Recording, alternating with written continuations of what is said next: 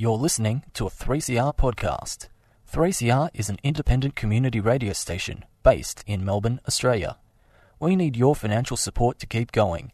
Go to www.3cr.org.au for more information and to donate online. Now stay tuned to hear the rest of your 3CR podcast. Dirt radio. Organic. Friends of the Earth. Activism. Underground. Political action. Necessary. Wind farms. Indigenous struggles. Land rights. Anti-nuclear. Nanotechnology. Climate change. Coal barons. Mining magnates. Activists. Educating. Communities. Transforming. Communities. Mobilising a sustainable planet. Get involved now. Friends of the Earth. Friends of the Earth. Friends of the Earth. Dirt radio. Good morning and welcome to Dirt Radio, Friends of the Earth's radio show on 3CR. We're coming to you live from the 3CR studio on Wurundjeri land in the Kulin Nations. We'd like to pay respects to elders past, present and emerging and acknowledge that sovereignty of these lands was never ceded. I am your host, Megan Williams, and I'm very pleased to have Pat Simons of the Yes Renewables campaign here with me in the studio. Welcome to the show, Pat. Morning, Megan. Good morning. Did you enjoy having the day off for Labor Day yesterday? Yeah, it was pretty brilliant, actually. Yeah. Much needed. Absolutely. And always good to celebrate our workers' rights and take a day off when it's needed. Yeah, absolutely. Like, this is just something that we need, and we should celebrate it every chance we get. Totally. Coming up later on the show, we will be talking about the Star of the South project, Victoria's biggest offshore wind project that is set to radically change the mix of renewable energy to fossil fuel power in our energy system. The Yes Renewables campaign campaigned for 4 years to see a renewable energy target established in the state of Victoria, have recently been campaigning for Melbourne's train network to run fully off clean, green, renewable power, as well as see the Star of the South project get off the ground. We'll be hearing about all that, but before we get stuck into it, here's a quick community service announcement.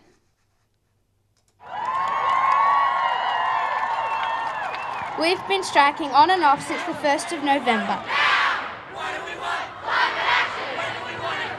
All over the world, school-aged kids are on strike to demand action on climate change. In Melbourne, the school strike is running from 12 till 2 p.m. on Friday the 15th of March at the Treasury Building on Spring Street in the city. At 3CR, we believe that action on climate change is urgently required. There will be no community radio on a dead planet. So today, we come together with our friends at Joy 94.9, SYN and Triple R in support of our youth, and their message to our leaders to take urgent action on climate change. For more information, go to studentstrikeforclimate.com.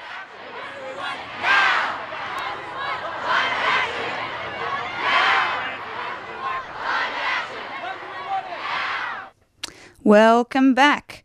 So the Yes Renewables team has long campaigned for growing renewable energy in Victoria. Pat, can you tell us a bit about the Star of the South project? Yeah, sure. So the Star of the South is a really exciting offshore wind proposal in Victoria. So it's the first major offshore wind farm that's been proposed in Australia that could actually go ahead. We don't have any existing offshore wind farms, and by offshore I mean wind farms that are built in the sea. So Star of the South is a 2,000 gigawatt offshore wind farm proposed off the coast of Gippsland. East of Melbourne, about 10 to 25 kilometres off the coast. And when you say 2,000 gigawatts, like how many wind turbines is that? Yeah, it's a good question. So it is the proposal is in its very early stages. So, as the idea stands at the moment, it would probably be around 250 wind turbines. So this is a pretty significant project. To give you a bit of an idea of the scale, existing coal plants in the Latrobe Valley, I have to double check my numbers, but there's somewhere between like 1,300, 1,500 megawatts capacity. So this is kind of like the equivalent of building a large coal plant, except it's renewable energy and it's clean and it's going to be cutting pollution. So it's pretty huge. Absolutely. But I can let you know exactly the amount of homes. So if it went ahead at the moment, it would probably power around 1.2 million homes, or roughly 20% of Victoria's energy needs as an entire state. So, yeah, this is a very significant project. Fantastic. And so what's holding the project back? Yeah, it's a good question. So as I mentioned, it's right at the early stages. So it was first proposed in 2017. And that's when the proponents, Offshore Energy, it's a private company that's developing the wind farm. They went public and they said, we want to develop this, and they need permission from both the state government and the federal government because the project is in Commonwealth waters. So yeah, the state government was there when they made the announcement, and they were basically saying this is really exciting. And so now the first stage of the process, which is around an exploration license, is sitting with the federal government. So that it's right at the start, and this exploration license would just enable them to do the studies to say, okay, the wind in this area is at this speed. These are the ecological issues that we're facing in, the possible impacts that we need to mitigate.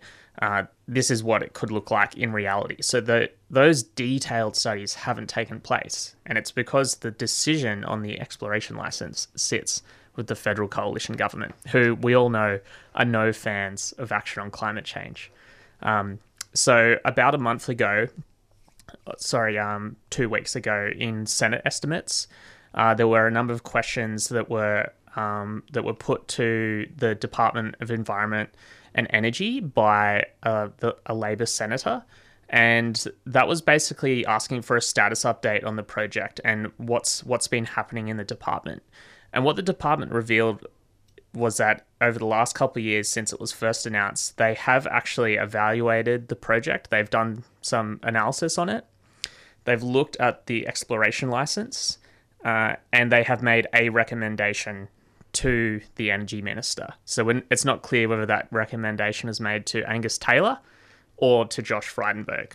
But basically, they've received a recommendation of some sort, and they haven't made any decisions. So the delay really is just sitting on the federal government awaiting their decision. And so when you say they've made a recommendation, do we know what that recommendation is? Yeah, that's a good question. So the questions that were put to them were after a Freedom of Information request by the Maritime Union of Australia, who are obviously looking at this project and really interested in the future potential jobs for offshore wind workers.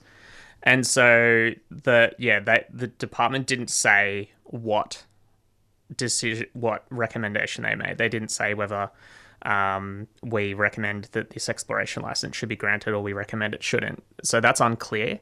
So it may come down to an additional Freedom of Information request to reveal that specific decision. But I think we can infer based off some of the conversations that they had in that Senate estimates discussion that, it's probably received a pretty good look. And the exploration license is not actually for the actual construction of the project. It's just to allow the company to do the studies to then be able to do the more stringent planning requirements. So, these kinds of licenses are granted all the time for offshore gas projects. And this one has been sitting with the federal government for more than 20 months. If you look through the exploration licenses for offshore gas proposals, they're probably getting a tick of approval on the exploration license much more quickly than that. And because usually when we talk about exploration licenses, it's about new coal mines or about coal seam gas. And do we know what the average time for an exploration license to be approved or disapproved would be? Yeah, I don't have the numbers on the average. That's something that we're currently looking at. But having a quick look over the website on NOPSEMA, which is the management authority for offshore oil and gas projects, some of them, typically like 6 months. But that's a question that we've put to the Energy Minister so that he can publicly, respond to us and say, well, yeah, the average time is about this. And I think that, the obvious comparison is that why has this project taken more than 20 months to receive, a pretty simple kind of, just the first stage of the planning process. And so, assuming we get assuming that exploration license gets approved, how long would it be until we can see that renewable energy coming into our grid?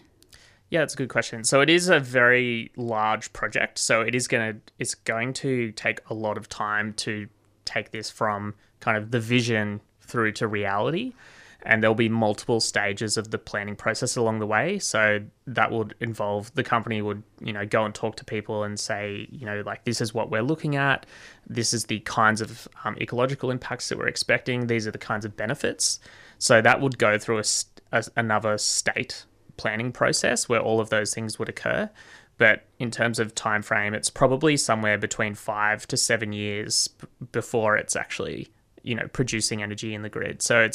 But we're right at the start, and it's really frustrating that there's such a, incredible, visionary project that could, deliver jobs and action on climate change, and it's being stalled by the federal coalition right at the beginning because we don't really have time to waste on this stuff. Absolutely. And of course, the Yes to Renewables campaign fought for a long time to establish a renewable energy target in Victoria. Can you remind us again how much this target was and how much this project will contribute to that? Yeah, so the renewable energy target, Victorian renewable energy target, there's 2 targets. So there's 25% renewables by 2020, which we're kind of, just marching towards. We're on track to meet. And then the second target is 40% by 2025. And the Andrews government just announced before the last election that they would also set a third target of 50% by 2030. So, depending on where you look, we're roughly sitting around 17, 18% renewables, getting towards 20% renewables in Victoria at the moment. And there's a whole bunch of projects that are currently being built, which will, see us meet that 2020 target. So, yeah, I'd have to do the numbers, like, in terms of the megawatts, but if the Star of the South project's going to add 20% of the state's energy needs, we're looking at smashing that 2025 target of 40% renewables, just with this one project. So I think that's part of the reason why we're so interested in it, because each time we do something like that, we're taking a substantial step towards 100% renewable energy in our energy grid, which is really a really important goal to aim for. And so what is the Yes Renewable team doing to help get this project off the ground? So we're right at the beginning, like I mentioned. We're at the moment we've been running a digital campaign, putting pressure on the Federal Energy Minister, Angus Taylor, to take the project to the first stage, so sign off on the exploration license, so that the community can get the right information and actually consider this project because it has so much potential. So basically, if you want to help out, you can sign on to that petition, which is on the Friends of the Earth Australia website. So you just type in Friends of the Earth Australia Star of the South in Google, and you should be able to find it. Or you can we can put that link in the show notes. Yeah, that'd be great. But yeah, we just want to send a really clear signal to the Federal Energy Minister and to the Morrison government. There isn't time to waste on significant projects like this when it comes to renewable energy. You have all the facts at your disposal. You've had a recommendation from the department. It's time for you to make a decision, and this is not you're not doing anything drastic by taking this project to stage 1. So that's the main component. And then at the same time, we're starting to ramp up on our on-ground campaign, so reaching out to people in Gippsland. So if you're listening and you're in Gippsland, we'd love to talk to you. And maybe we can put my contact details online as well, so people can reach out. But Absolutely. we'll be spending more time in the region, talking to people on the ground about the opportunities for Gippsland and for the Latrobe Valley when it comes to very large renewable energy projects like Star of the South. Yeah, and when we talk about those opportunities, what are the benefits for the region? Well, the most obvious example is job creation. So if you, based on the numbers that the company has produced, this project would indirectly create around 10,000 jobs. So that's looking at construction and the flow-on benefits of construction, but probably around 2,000 direct construction jobs during the construction phase, which is really significant in regional areas. And then you can imagine the flow-on benefits of the income spent from those people. The other opportunity is in manufacturing. Because offshore wind, the components are so large because they're further away from people, there is a very strong case for manufacturing those here in Australia and, potentially in regional Victoria, because it's so expensive to ship the components from Europe to Australia. So, we could see some broader supply chain benefits in the renewable energy sector from a project like this that might enable Australia to also build further offshore wind projects. But the really big opportunity is also for towns like the Latrobe Valley, where we're seeing coal close, like we saw Hazelwood close about 2 years ago. It's likely that other coal plants will close in the near future.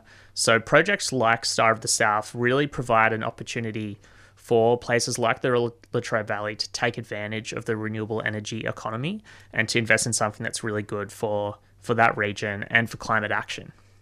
Yeah, so the new project is not just helping transition our grid, it's an opportunity to help transition the towns that have been reliant on fossil fuels for their jobs and economy. Yeah, absolutely. And, this is the first major offshore wind project in Australia. If places like the Latrobe Valley and, the small communities in East Gippsland can take advantage of this proposal, that can really provide some lessons to the rest of the country as well. And I think that people will really look to this region and say, wow, that's really amazing that Victoria's been able to do this.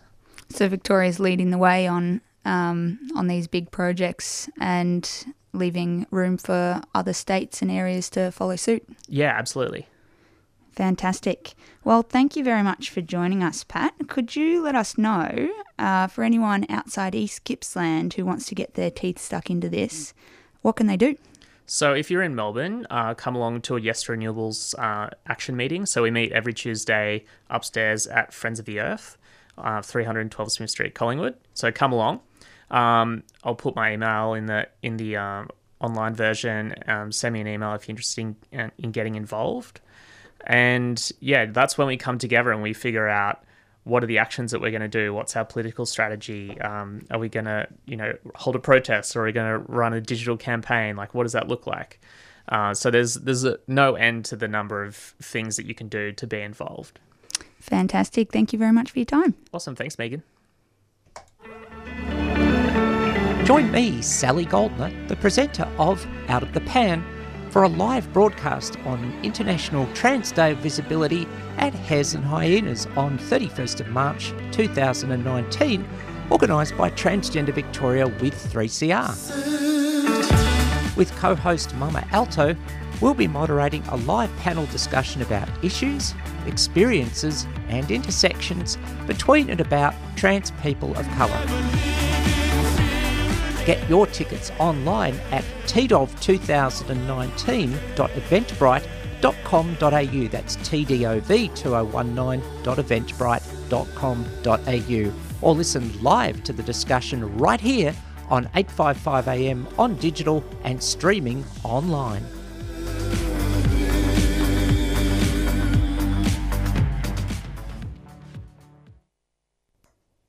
You're listening to Dirt Radio on 3CR with Megan. We've just been chatting with Yes to Renewables coordinator Pat Simons about the Star of the South project, the big wind energy project that's going to be built off the coast of East Gippsland. Of course, if you missed the interview or any of our other shows, you can always catch up on our podcasts from 3cr.org.au/dirtradio. And that's also where you can check out the show links and get Pat's details and the link to the petition that the Yes to Renewables campaign is running. So coming up at Friends of the Earth, we've got the Keep WA Uranium Free. Several Tidjwal traditional owners have joined the WA Conservation Council to mount a legal challenge to prevent mining in Yearalee. That's coming up tomorrow night, 6:30 at Friends of the Earth. Come along and hear from K.A. Garlick of the Conservation Council of WA, Dave Sweeney of the Australian Conservation Foundation, and Dr. Jim Green of Friends of the Earth, some real legends in the anti-nukes movement. It's a big night tomorrow night with the Quick Coal Info Night taking place as well. That's also at 6:30 at Friends of the Earth. And looking ahead, what can we learn from the Green New Deal? That's happening at Friends of the Earth on Thursday, March 21 at 6:30. And if you're interested in waste, forest, rivers or climate action, you can always pop in any day of the week to Friends of the Earth, 312 Smith Street, to learn more about the campaigns we've got running and how you can get involved. So it's 9:53 and we're going to take a listen to a little song from Paul Kelly, From Little Things, Big Things Grow. And that brings us just about to time. You've been listening to Dirt Radio on 3CR. Up next, we've got the Koori Survival Show, so stick around for that. Thank you very much for listening.